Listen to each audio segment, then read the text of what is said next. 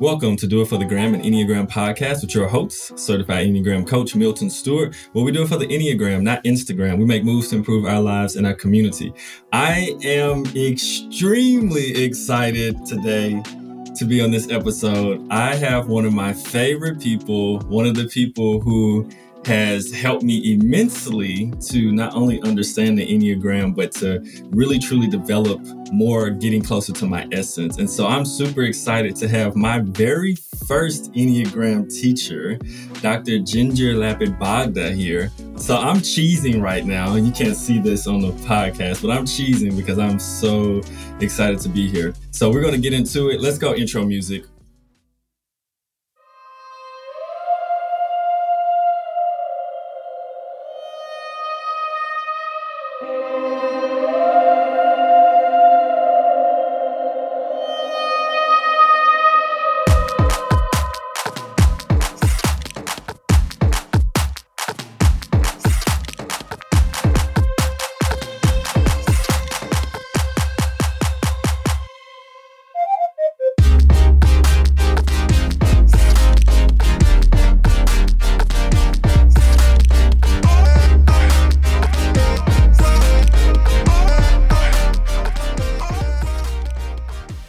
Finding help for your mental and emotional struggles can be challenging.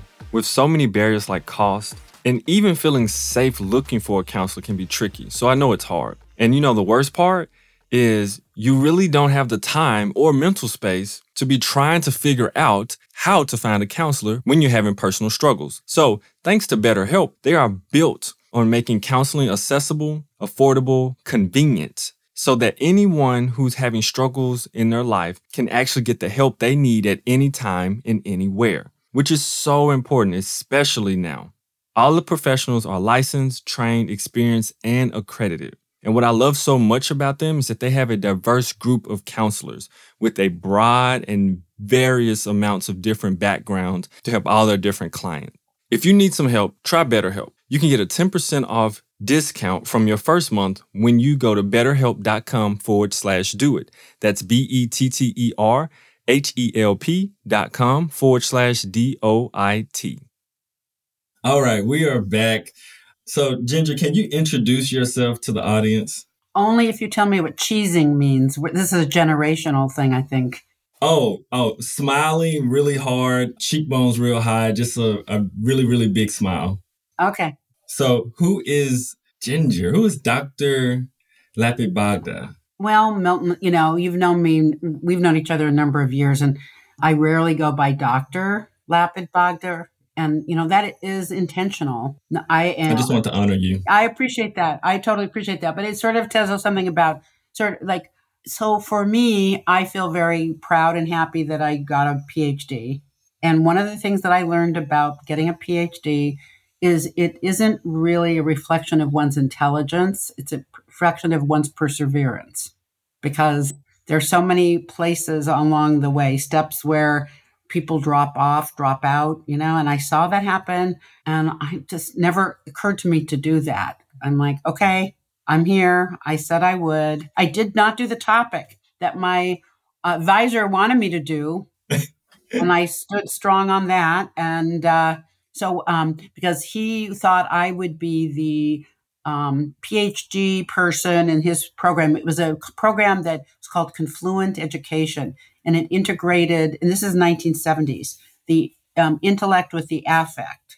See, because so I was into this mind, heart, and then the structure was based on experiential learning. So you get the body. So I've been into that since 1970. So his view was I was an elementary school teacher. I am creative. So I was doing, experiential education, head, heart, body, even then. But with I always had made it really interesting, because you can do head, heart, body, experiential and not be interesting, really, Yeah. It can, that doesn't in the stuff. So I did that. So I was going to be his elementary person that was going to write a book on how to do this with young children, up till 6th grade or 8th grade. And you know what? I diverted. Now, I didn't know that was his expectation, but, So I was involved in the women's movement in the 1970s pretty rigorously and, working with setting up consciousness raising groups, not only, all over the East Coast. And once I was in my own, I thought how valuable it was, right? So I'm doing that. So I decided to do my PhD work on reducing gender bias in elementary school teachers. Now, he said that's not a topic for a dissertation. I mean, there's tons of dissertations on gender roles and bias and everything. But then, he was a little on the conservative side in that sense. Plus, I think he was mad at me for not doing his will. And I just was very much social action oriented. I'd been doing work with gender, with race. And really, it was also about power and power dynamics and, and dominance and non-dominance. And those sorts of things were always important to me. I can't remember when they weren't. And so, but I'm but I was a child of the 60s. And, all of that. So, which is fun. I happen to have been in sort of interesting places at the right time. So that sort of has informed me. So the question of who am I? Well, that's it depends on the level of question you're asking, as a person, as I experience myself, my credentials, but that's where the doctors can come. So it's like, I usually don't talk about, I did this and I did that. And, I've got this PhD and please call me, Dr. Lapid Bogda. The only time I ever really used that was I worked as a consultant, an organization development consultant in a healthcare setting. And the doctors there, some of them would say, you have to call me doctor, and they'd put their last name. And I'd say, okay, I'll call you doctor, whatever, if you call me Dr. Lapid at that time, right? And, well, you're not a real doctor. And I'm like, I have a PhD. I'm entitled to go by doctor. That's good. But we're going to work together. I want to be me and you as people without the formality of anything. So anyway, and for a long time, I just didn't even tag PhD on my name, but now I do. But, it's just about that. So I think of myself as a person. Yes. Who's been on a growth path since I was probably there. I kind of think of it as 12 years old, both psychological and spiritual. Of course, different things. I accelerated both directions. So I see myself, and you've probably heard me say this, as we're all works in progress. So I still am, and enjoying it very much, and just thrilled when I first met you. That's so interesting. I've been reading lately. I love how there was a pause after you said, I see myself as a person. I absolutely love that. Lately, I've been reading a little bit of Gurdjieff, a little bit. Me too, by the way. Yes. You should see all the books piled up. Gurdjieff and Nichols and Bennett and Richard Knowles. Like, I've been immersing myself in all of this early stuff. You too, huh? Yes, I have. I am. Oh, my goodness. It's become so fascinating lately to me. Mm-hmm. And my mind is being blown. It's just, all of these things that people think is like a new revelation and things. I know. It's been here. It's been here. I know. And some of these new revelations that are really not accurate have been debunked already. It's like, really? Come on. Yes. Oh, my goodness. Yeah. I was reading something just really quickly. Gurdjieff was talking already the whole thought about science versus religion or spirituality thing. Yes. That's been done, been thought through. Been there, done that. Can we get over that? Exactly. Been there. And then something you said, just talking about becoming a human, becoming a person first, because we're so in our patterns. And so we don't even realize we're not actually really making real choices, right. We're just following the pattern.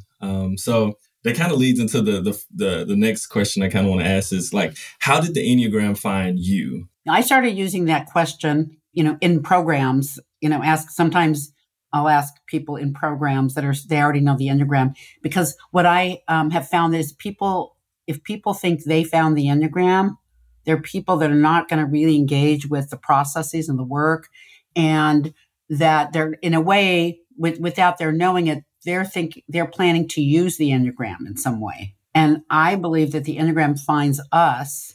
And then for those of us who are going to make a contribution with it, through it, the Enneagram works through us. We're the vehicle for it. We're not the finder of it. And most people that I know who are working with the Enneagram and are passionate about the, have a story about how the Enneagram found them. And so do you want to hear mine? Yes, please. Okay. So this is how random it is. Or is it random? Serendipity, right? All right. So I first heard the name Enneagram in the 1970s because now, if context, I am at Enneagram 2. And so, my pattern is like relationality, relationships, right? So when I say I had a lot of boyfriends, I don't want to give you the misimpression because I'm talking about since I was 5 years old, right? Right. So when I say these weren't quite boyfriends, but 2 different men I dated in college I don't think they knew each other too well or anything. They both were part of the Eureka group, the group that went down from the U.S. to Eureka, Chile to study with Echazo. And I was in contact with both of them at different times, and they both told me about it. But, you weren't supposed to, if you went down there, share it. It was not acceptable to do that. So they didn't tell me so much about it, right? So I was a little intrigued. One of them, in retrospect, was a 5, and the other one was probably a 7. So they probably went down for different reasons, or I don't even know how they found it. Okay. So that's my first exposure, but it didn't find me because I didn't pursue it, right? Okay. So now if I go into the 1990s, that's like 20 years later, right? And this is not uncommon when people get a first exposure and it doesn't quite, So then I had worked at Esalen Institute. I'm a trained Gestalt therapist. And so part of my training was I had to go someplace else besides the growth center where I was being trained to get training. So I go to Esalen in Big Sur, and it's absolutely beautiful to get some more training there. And then I liked it so much, and I was just the right age at the right time. So I became friends with, here I am, friends with a lot of the people who worked there, plus some of the people who taught there, So they go, okay, you should come and get a job here. So I had a job as a gate guard where I was the person when you go down the hill and you want to get in to Esalen, but you don't have a legitimacy for doing so. I'd have to tell you to turn back, which a lot of people didn't want to do. But, I had these keys, right? I had a whole bunch of keys. It was like my sim. So I learned how to sort of be more assertive. If you'd known me then, it was like saying, turn around, please. This isn't, no, that wasn't going to hack it. So Esalen was always my go-to place after that for, the next 15 years when I wanted a vacation because it's really beautiful. The food is organic. They have awesome bread, wonderful baths, great massages, right?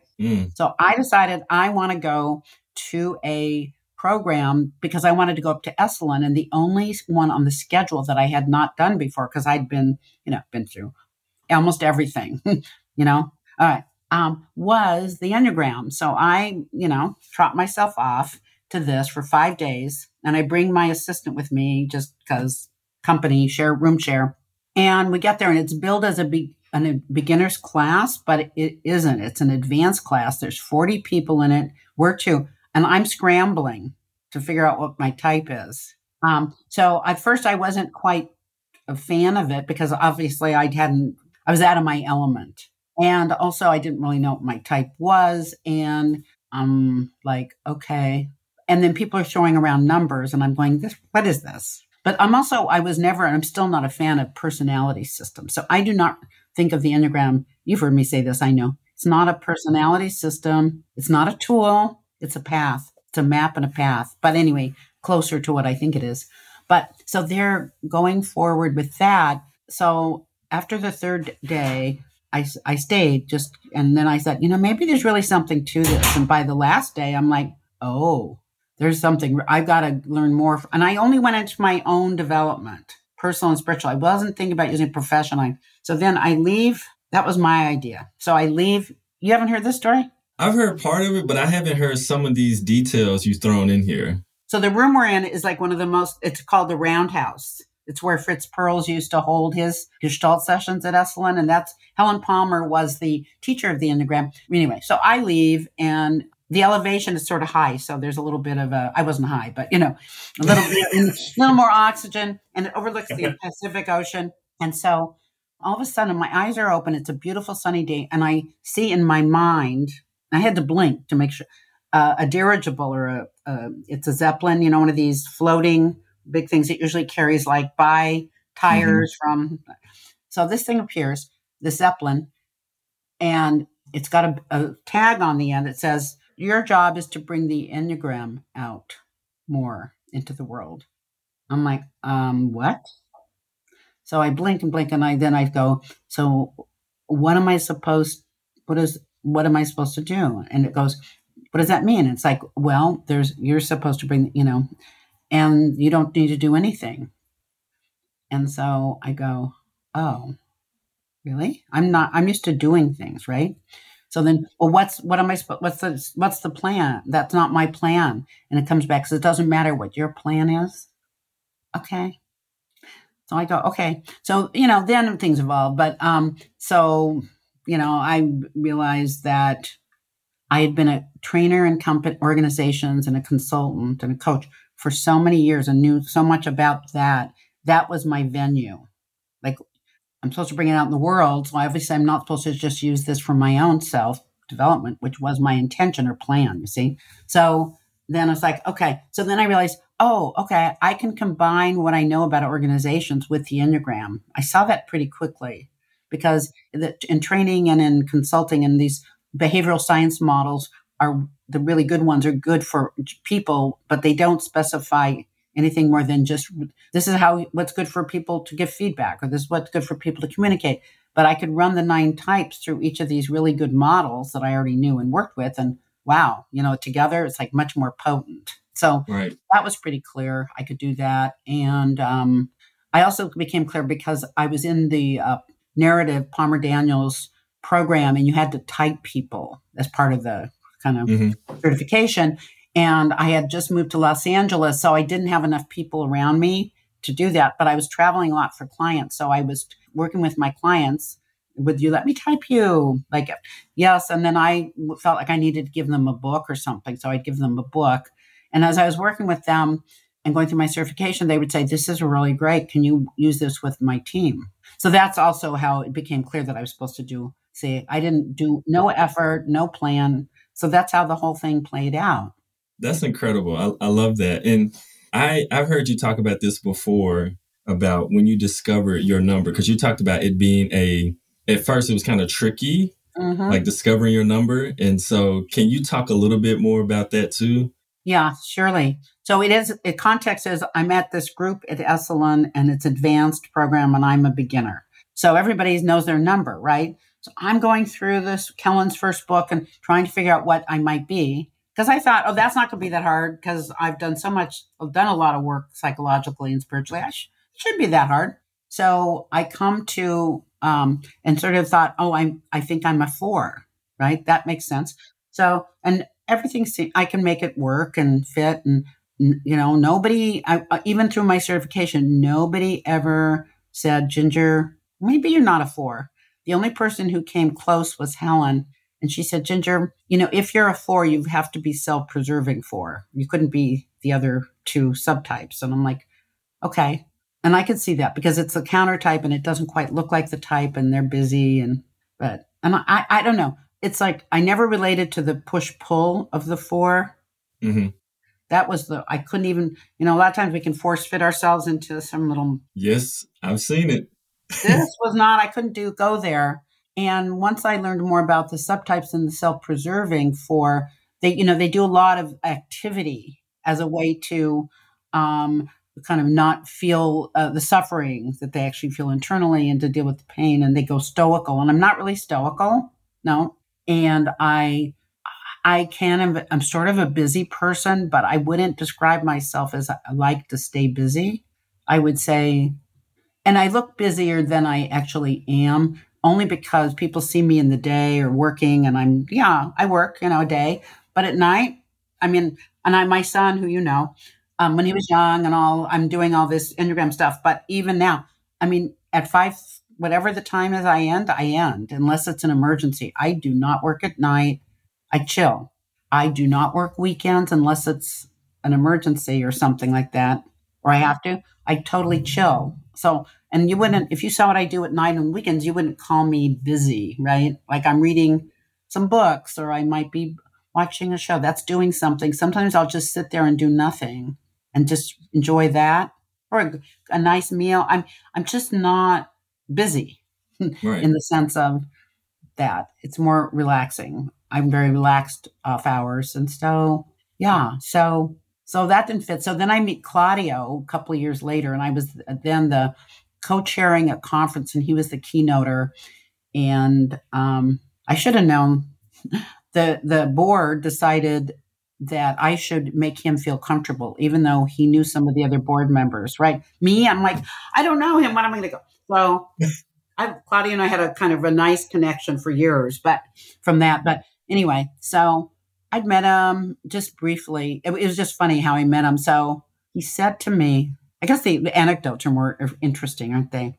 I met him, we smile. Okay. Now, I do have a Gestalt background. He has a major Gestalt background. He doesn't know that about me or anything. But, there's some sort of a way that when you're trained in Gestalt, it's about being in touch with what's going on with you right now, being able to say what it is that's to be said directly, not harshly, Mm-hmm.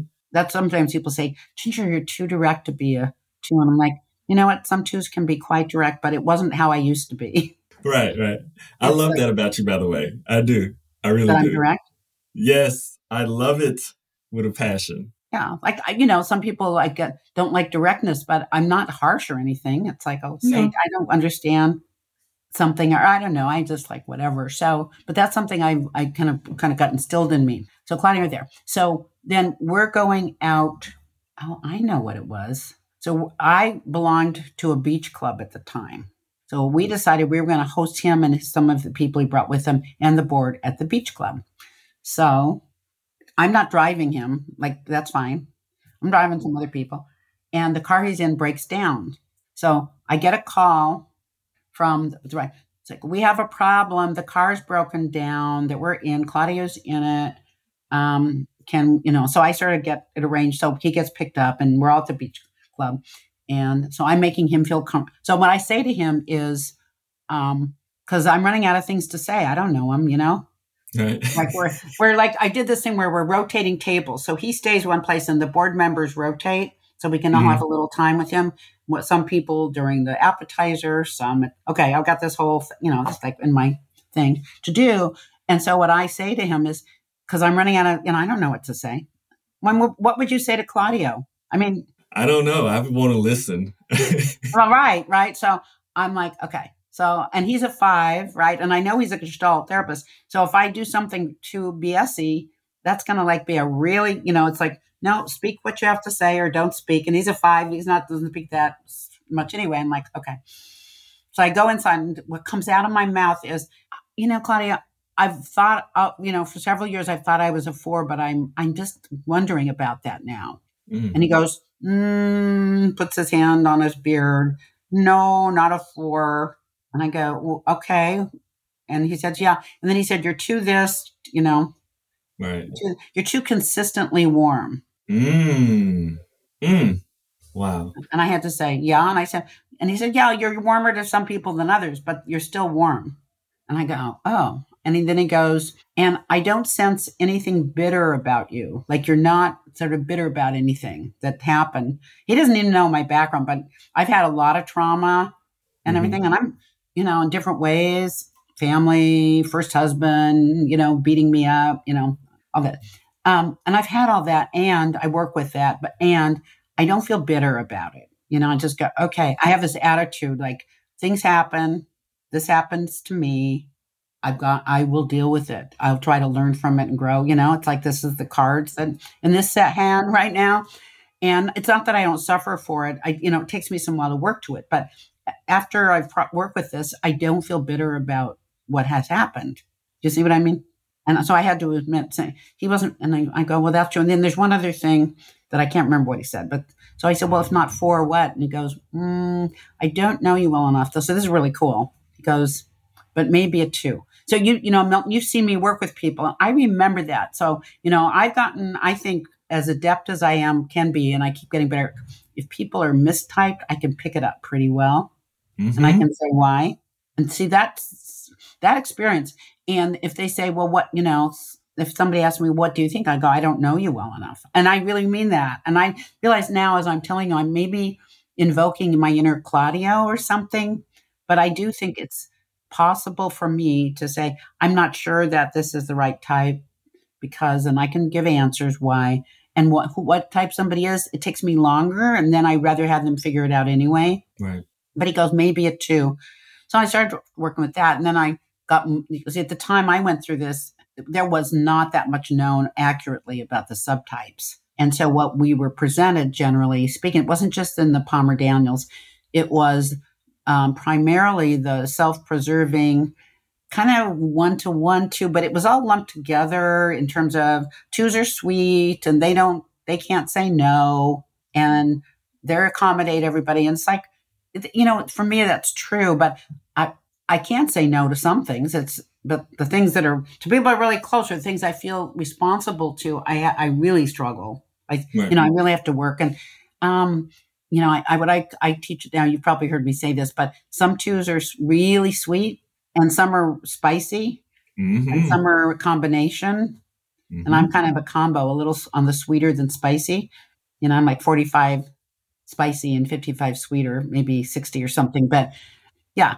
So, that's kind of how, so I'm very much an advocate of people finding their own type, but with guidance from a teacher, a coach who kind of knows how to help people find their type, not just some randomness. Yes. Oh my God.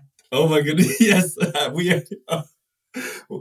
I felt what you were saying and I learned this from you, like from the very first, like, Enneagram course that I took from you. I learned this from you to be able to dive into the nuances of people and the things that they do, to be able to like notice something is off. If the type is mistyped, it's like something's off. And literally the words you were using, I've used them, which is really? So good to hear. Like I've used them, and to hear that you've also, it's connected to Claudio as well. Yeah. It's like I literally used this exact example, matter of fact, with someone where it was like, it was a 4-2 thing. And I was like, you're so warm when you speak. I was like, there's not a moment where it's like a cool, more mysterious type of feel or distant. It's like always warm. Right. And so, no, it's true. Now, I don't want to give, I know you and I know how you take this, but the whoever's listening, I don't want to give the impression that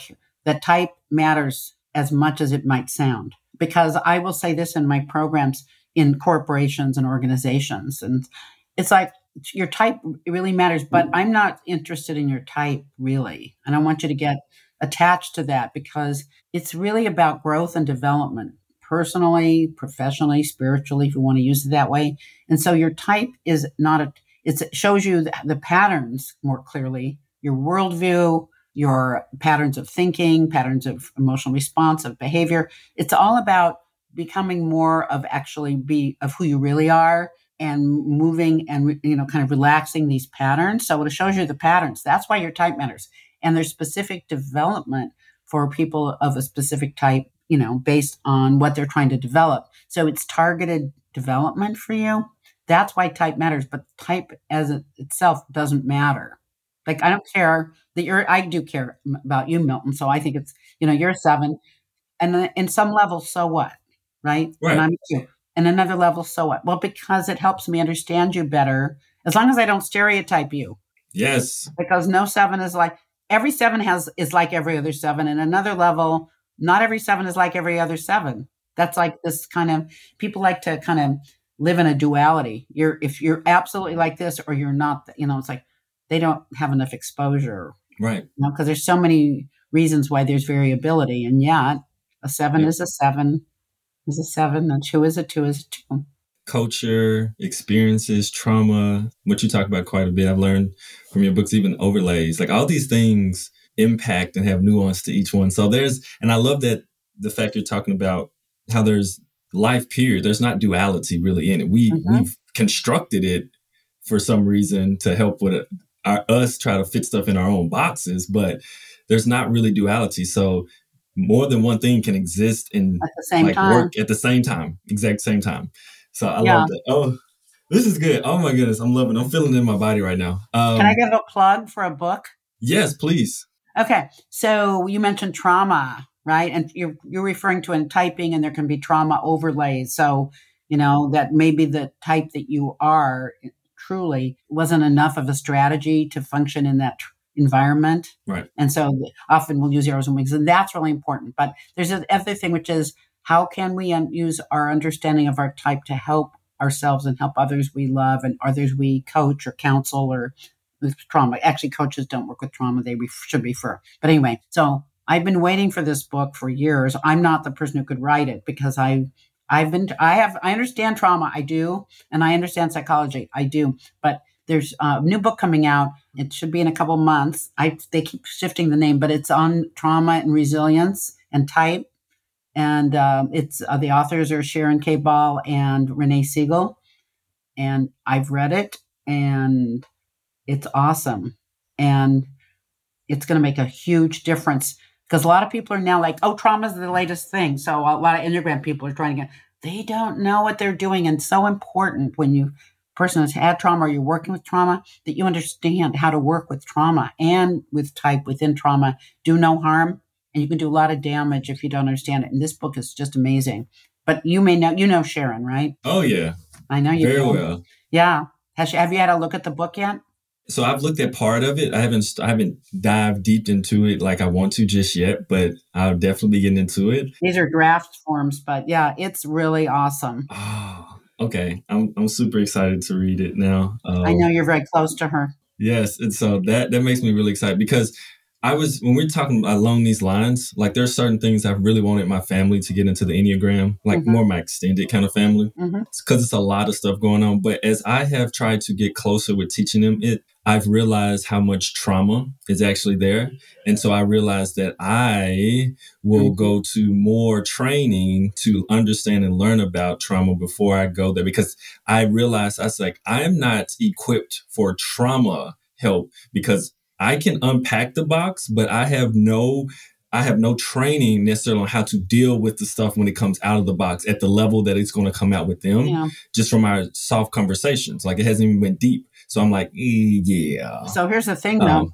Are you going to get a license, a counseling license, trauma informed? Because A, you should do that, as you know, and B, it's always a question about whether we should be doing this work with our families. Ooh, yes. Maybe it's someone else, but you're interested in the topic. So it's something you might, there's specific counseling degrees or licensing things. And I think you've got, well, let me get to you.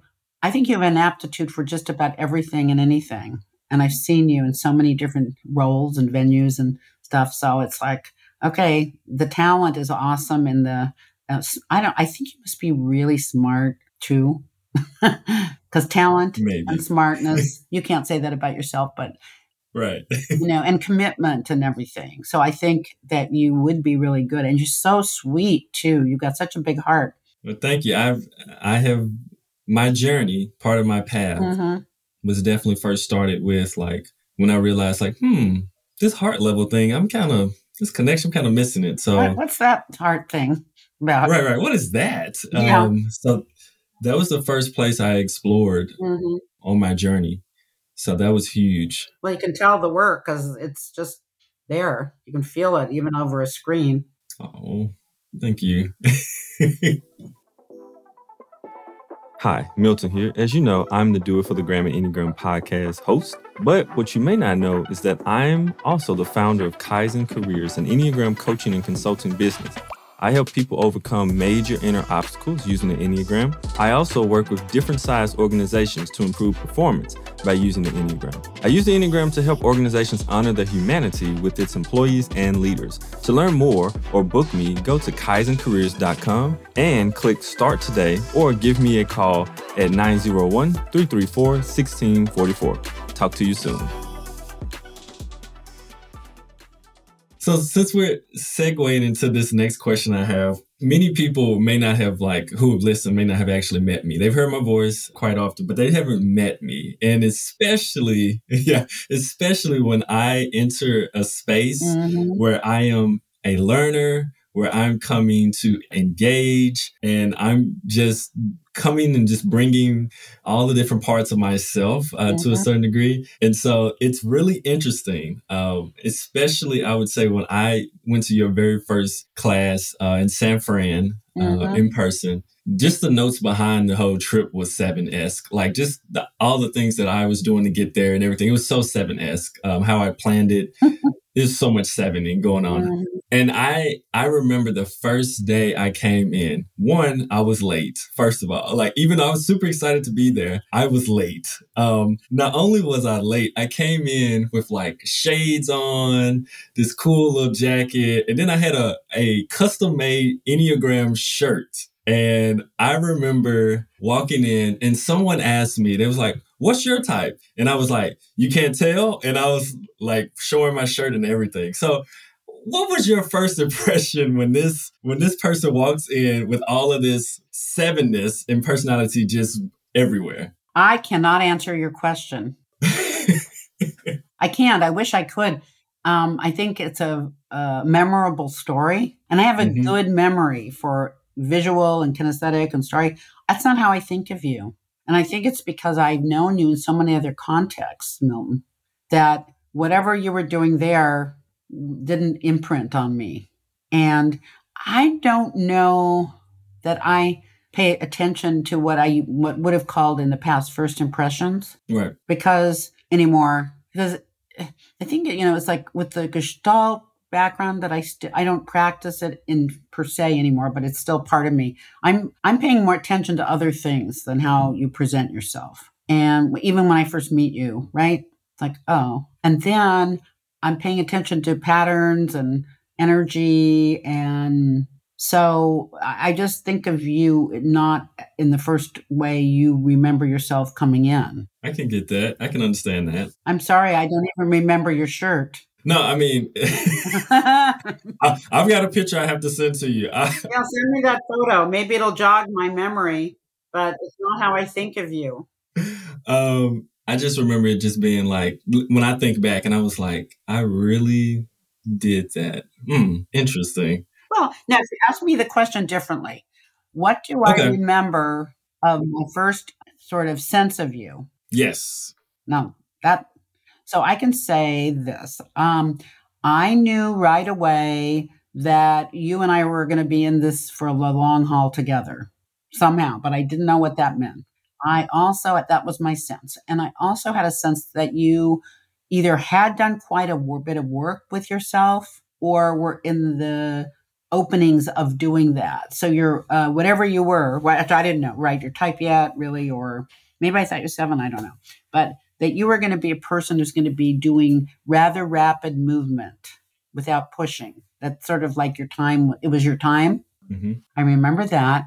And I've always said, and I probably told you this, but I don't want to say it too often because it might set like not a negative thing, but I think you're destined for some great things with this. All that you are, that you bring, your intelligence, your energy, your kindness. I don't know anything about your background. I really don't. But I have a sense you've suffered and worked with, and you're working with that, right? Because I don't care what type you are, there's a level of, it's not empathy, it's compassion or something that if you suffered yourself and you worked with it, you haven't walled off. So you have just so many wonderful things that are human qualities, right? And with your intelligence and your sort of like a little bit of nerve in a good way, Yeah. You can move to push the envelope on the little, you're never outrageous, but you just kind of push the boundaries of, sort of like, why not? You're in the world of why not? Why not? I don't feel like you're in delusion of you can do anything or everything's, that's the more fixated version of the 7. I can do anything. Well, that's not true. You can't really do anything. Right. Can you make yourself 21 again? I don't know if you'd even want to. You can't do that. With what I know now compared to then, no, I wouldn't want to. No, you wanted that. But, so that's my experience of you, which is different from my impression. I like that. So something I realized when I was at that course was I actually really faced how much I rationalized life. Mm-hmm. So I moved from a hotel to a hostel because I was like, I'll save money. So I had points for the hotel I was in beforehand. And then I went to this hostel. I was like, it's right by, it's right down the street. It's totally fine. It's like 2 nights. I've kind of told this story to the audience, but it's kind of like I got into the hostel and it was not the best. Was it the worst? It was not the best. But I didn't realize, I kept saying, that's fine. It's fine. I'm saving money. Even though I didn't like, it smelled bad inside of there. Like I didn't feel like my luggage was necessarily safe. I was in this room with people I didn't know. Like, it wasn't like dirty, but it wasn't clean. Like, I like stuff to be clean where if I'm going to stay at a place. Mm-hmm. So I walked downtown San Fran that whole night and came back really late so I wouldn't have to stay in it. And I know, right? The window was super thin, so I could hear all the ambulances, the fire trucks, the policemen, people yelling on the street. I hear all that. And we're like 12 stories up. And I'm like, why am I still hearing all this? Like, so all this is happening. The bed is like smaller than 6 feet and I'm 6'2". So I'm barely fitting with my luggage in it because my luggage won't fit in the thing because I brought too much stuff and my luggage is big. But anyway, so I go to breakfast the next day and I'm getting my stuff because I'm still in my head. I'm still like, it's fine. It's okay. You're saving money. You're right down the street. You know, you can just walk up. And I have a bagel here and like, I'm finna put it in the toaster. And this guy reaches over me to like grab a plate or something out the cabinet and like water from his hand drips on my bagel. No. Oh no. That was it for me. That was it. The bagel did it. I was like, oh no. I threw my bagel away. Of course. And I was like, I'm just walking straight to class. Like I'm done. And while I'm walking up this hill, because I have to walk uphill, I was like, Milton, you don't like it. You don't like none of that. None of that is okay. And I was like, oh my goodness, God. This is rationalization. Yeah. And this was the day after you had us do the activity. Yeah. So I went back, got my stuff, checked out. I was like, don't charge me for the next night. I'm not staying. Got all my stuff, left, came to the course, and I asked someone there to help me stay at their place. And they did, which was great. So I was like, wow. And it made me shift my whole thinking of like... You know, so it's a single incident, right? But sometimes a single incident can be transformative. If the person understands the incident in a way and themselves in it. So that's a great story. I'm sorry, though. I mean, growth, right? Mm-hmm. Growth. Mm-hmm. But I definitely remember that. And just some other things I definitely remember. I remember you always ask for volunteers and your classes and when you teach. And I always been like, I'm a person like, I'm wondering, because I watch somebody else and I'm like, I don't know about that, right? Yeah. Because you'll ask really good questions and you'll really be able to dive in, feel a person's energy and work with them. So I was like, let me try this real quick. And I remember I volunteered one time and you were asking me questions and I don't remember exactly what it was around, but somehow it like broke through, I guess, my like ego or facade or something that I had going on. And I was like, what is happening? And it was like a moment where I had become like totally present to the moment. Mm-hmm. And we had to transition to an activity and you was telling me like, because I ended up with both my hands on like my gut area and like feeling more whole. Oh yeah. And you were like, just stay like that for part of this exercise and allow that feeling to go. And it was wild because for a moment, like more consciously, I would say, I was actually feeling present and whole. And I remember looking through like the glass window and actually seeing like the corner of this building. And it was just like the sun was shining and hitting it. And it was just like a moment where I was in total connection with like the present moment of that building. Wow. I will never forget that. So I don't know. It was amazing. That's just some things I definitely picked up and I'll never forget. Well, it's nice that you have a very good memory, embodied memory of it, because as you're telling the story, I can feel you almost not just remembering it as a mental story, but re-experiencing, which is only going to help you be all of us, really, some of that more whole. That's very wonderful. Definitely. So just transitioning to another area, which I'm wondering, because I think everyone who's, exploring more in the Enneagram, learning more, going in and just learning more, period, on this path of growth, we end up in different areas of that we're studying at different times that have caught our eye or caught our heart or caught our body or caught all three of them. And for you, what would you say lately you've been exploring as far as maybe the Enneagram or anything that is associated with, like, I would say, the path of growth? Well, I don't know. I remember going to a conference, an Enneagram conference, and somebody who's a well-known author was speaking, and he was saying, well, when he got to be 70 something, he just decided enough growth, he was just going to live life. And I remember thinking, please don't say that to all these people who look to you for inspiration about how to keep growing. And why would you come to that? I'm thinking, I don't say it, right? That's just my thought thing. I would never say that ever. I'm saying it to you, but I'm not using the name of the person. But I'm thinking, like, when I get to be the age you are, will I think that? Why?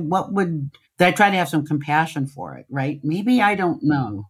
Maybe I'm like, right. So like, I'm now at that age, and I'm not in that place of where he was like, and where I've been for a long time. I was going through, like, at some point I wanted to go someplace and go, I really want to pursue something more in depth. Where would that be? And I would check out different possibilities, and I'd go, no, that's not right for me. Right? No, that's not right for me. No.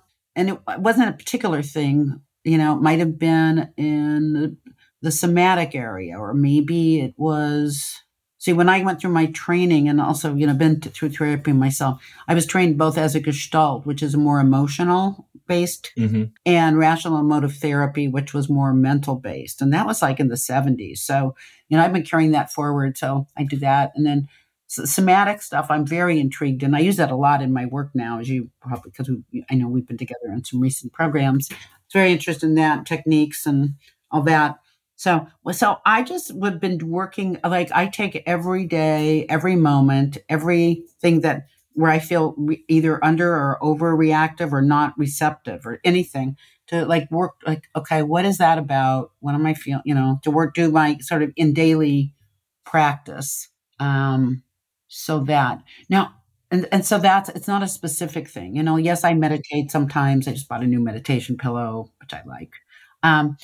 But I did a lot of meditation. So I'm one of these people that can go have an MRI and go into complete stillness for an hour and not move. And they go, how can you do that? And I'm like, well, meditation can do, I know how to I can do that. It's pretty funny. Yeah. I did an MRI kind of recently, and that was rough. Yeah. I breathing, enjoy it. Breathing saved me, but it was rough for me. And I don't use breathing. I use single point of attention. I just get into a single point of attention and I don't move. So I've been reading all of these books, more in the Gurdjieffian, but it's a lot, Bennett and Nichols and, Noel's Dance of Leadership Dance, and even more, so Rodney Collins's book, it's with an N.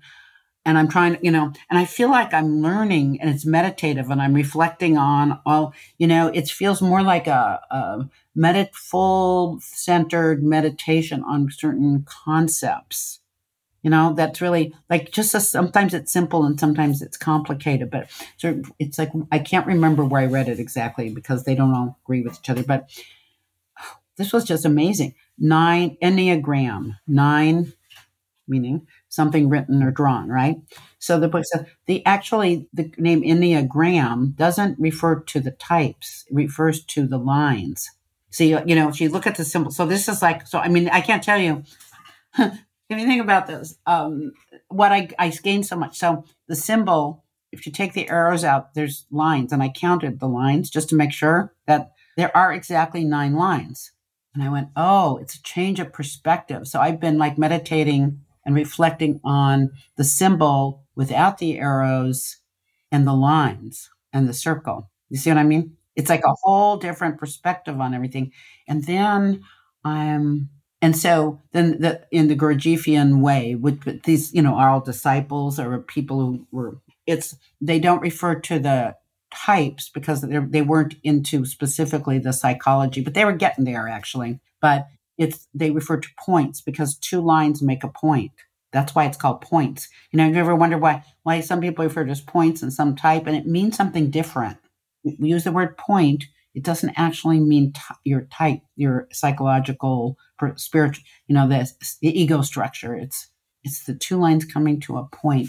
So I even close my eyes and we're doing it now, and I can see two lines actually coming to a point, right? And then you have the other is a triangle. Like if you have these lines that are like that. So I'm very interested. There's not a triangle, but there is. You put 2 points together, right? 2 lines together and make a point. Then those could be connected at the base of the line with another, and then you get all these triangles, see? And it's like, so I'm working like meditating on triangles or something, reflecting. I don't know. So I guess that's where I'm going these days. Where is that going? I don't know. It's interesting. I have to, like you said, like it is meditative in a way. Mm-hmm. I can't really explain it right now. I don't have words to really explain. No, I know, because when you have to get to a certain point, and then it's like, then you can explain something, right? Right. Yeah. So it's and Mm-hmm. I think all of them too, what they do really well is they build on stuff. Like they help to establish a foundation for like the reader to understand more of what they're going to go into. And one of the things that I was just talking to Peter O'Hanrahan about this, is one of the things I admire about them. And I see he's read a lot of this stuff too, but he was like reading it 20 years ago, 30 years ago. Yeah. So he and I chit chat about this stuff. We don't chit chat. We talk about it. It's more serious, sometimes over really good scotch, right? It's really good scotch. And it's like, we just talk about this if it's in person because he lives close by. So I was told him, and he said I don't experience those early developers of the Enneagram, the early writers, the early scholars, the early whatever you want to call them, the equivalent in that era to what's, I think, happening now. I don't find them egotistical. There's a lot of humility of exploration instead of some of the times what I see now is an arrogance of, oh, this is it because I say so. None of that in them. And it's like, could we have a little more of that legacy, please? Yes. Could we have that, please? I mean, how can we bring that in? I think that's probably one of the most awesome things I've learned. Because I can tell by reading somebody's writing if they're in, some sound arrogant. I'm reading one book, no name, that sounds quite arrogant. It's like, maybe there's some good stuff in there, but oh my God, it's so arrogant, or it's very self-oriented, or it's very, they just were really wanting to explore and learn and find. Because in the book that I'm reading right now, In Search of Being, right here. Okay. One thing that's written about Gurdjieff saying it's kind of like the equivalent of question everything that I write in here. Don't just take it hook, line, and sinker. Yes. And I was like, yes, that's not what usually when people start off with writing. Like, it's like that's where humility is. I was talking to Peter because this is another thing. That's fantastic. I haven't read that book and I'm so happy to hear it. There is a tendency for people to want to be gurus early on. And then they take other people have to get gurus take power from others essentially. And why do you want to be a guru? But that's, I think, a temptation in the field. Right. And so he was saying, yes, when we Peter and I've talked about that a lot. And you've seen people in contemporary, like, want to be a guru, But anyway, and I was saying about it seems like that wasn't true there. He said, well, there was a way that Gurdjieff was a guru, but then when he saw what his followers were doing, he sent them away. So I said, well, I don't think he then really wanted to be a guru, Peter. Right. He may have sort of been like guru-esque, but when he saw that wasn't sort of, he just sent them away to do their own thing and empowered them without telling them what to do. And it's like, so this confirms that, that he's saying, don't just take, think it through, feel it through, experience it through for yourself. And I always say when I teach it, because people ask all kinds of, what do I think about this theory and that? And I go, I've said, don't listen. I'll tell you what I think. Okay. And if I tell you I'm pretty sure about this, you can still do this. And if I tell I'm not sure, but this could be, but I go, is it true and is it useful? And if you think it's true, don't just take because somebody who says it's true because you think they're a source, because there isn't source. But you got to figure out, is it true? And then is it useful? And if it's true but not useful, that's not something, I think it's interesting. Like these, I don't know if this 9, it's the lines that are 9, not the numbers.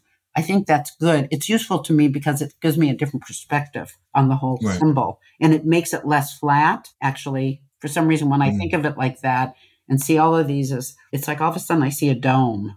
That's what that does for me. And it's like, what if it's a dome? But anyway, so I find it probably true and very useful. Maybe more sure that it's useful than it's true. But, if it's not true, don't even bother. It might be useful. Use it a little bit. But, if it's not true and not useful, then, we need to be discerning, right? I'm so glad you said, I was hoping that this phrase, like true and useful, is going to come out, which I'm so glad it did, because I think that's the relevancy of it. And I think that's what made me so fascinated in like the way that you like share the Enneagram. And like, that's what made me so fast. I was like, this is useful. Like, this is true. We can use this. And it's true. Like, my goodness, let's go forward on this. So that's what I really appreciated when I, first was like Googling and searching for different, programs. I was like, I think this might be the one. Well, you're still here. So I guess maybe you were right about that, huh? Oh, yeah. And if the craziness in the world didn't happen, I had planned to be in person with you way more often than next year. I had plans, obviously. I know. I really want to do that. I'll figure something out. Yeah. We will. Last but not least, is there anything coming up, like any courses, events, things that you're doing that you would like the audience to kind of know about? Well, we've got our program scheduled for the first half of 2022. So we got, 6 of those. And then there's a program coming up in December. It's an advanced coaching 2.0. It's pretty awesome, but you have to know already how to coach and integrate the Enneagram with it, but it's awesome. And then what am I like? I have some other things booked but they're not actually public because like I'm doing something, Jessica and Russ are doing this mega Enneagram thing. So I'm doing, I don't know, like it's an hour and a half on typing. And I don't even think type matters and it doesn't. So how am I going to teach them how to type?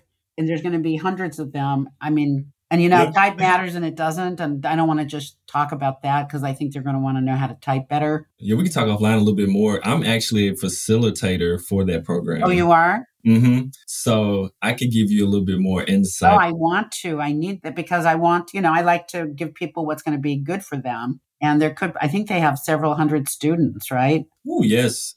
It's going to be more than 100 on the call, probably. And I did one on using it in organizations. I had a couple hundred, and that was an elective. So I know people can listen to it, but still, it's like, okay.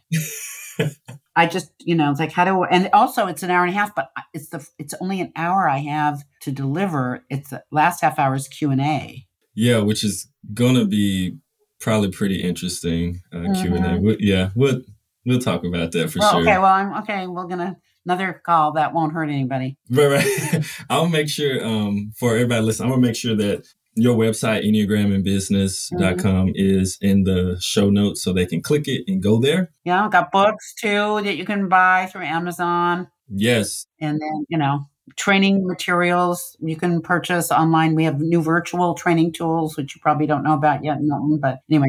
I just saw it. I was looking this week and I was like. We haven't even marketed them yet. Yeah. Yeah, what's that? I know. We've been busy, so. Yes. Plenty of ebooks. You've dropped tons of ebooks lately. Free ones. Free ebooks. So I'm going to make sure the link is in there because there's so much rich information and knowledge here about the Enneagram, about the experiences of them and how to grow. And it's practical. It's truthful and useful, which is really important. And we really like our ebooks because part of it is like, I like to make resources available where there's not a financial commitment. They're free. Right. And I've written so much in blogs and so we kind of, and other things. So kind of like put together. It's also each mini book is very visual and it's not generally that long either. And so, people can just access them and share them. These are, download them, print. I don't think you'd want to print them, but you can share them. I don't think they would work in print. And you can do them you don't have to be online, except there's one my son, Trace, did. It's music, jazz, and he's got links to jazz things. So to hear it, you have to be online. But anyway. And the one with the YouTube videos embedded in them too. Oh yeah, those two. Yeah, what's obvious, what's not. Yeah, that's a really good one. That is a good one. Yeah. We talked about it in a small group I was in. Yes. Okay, so which small group you were in?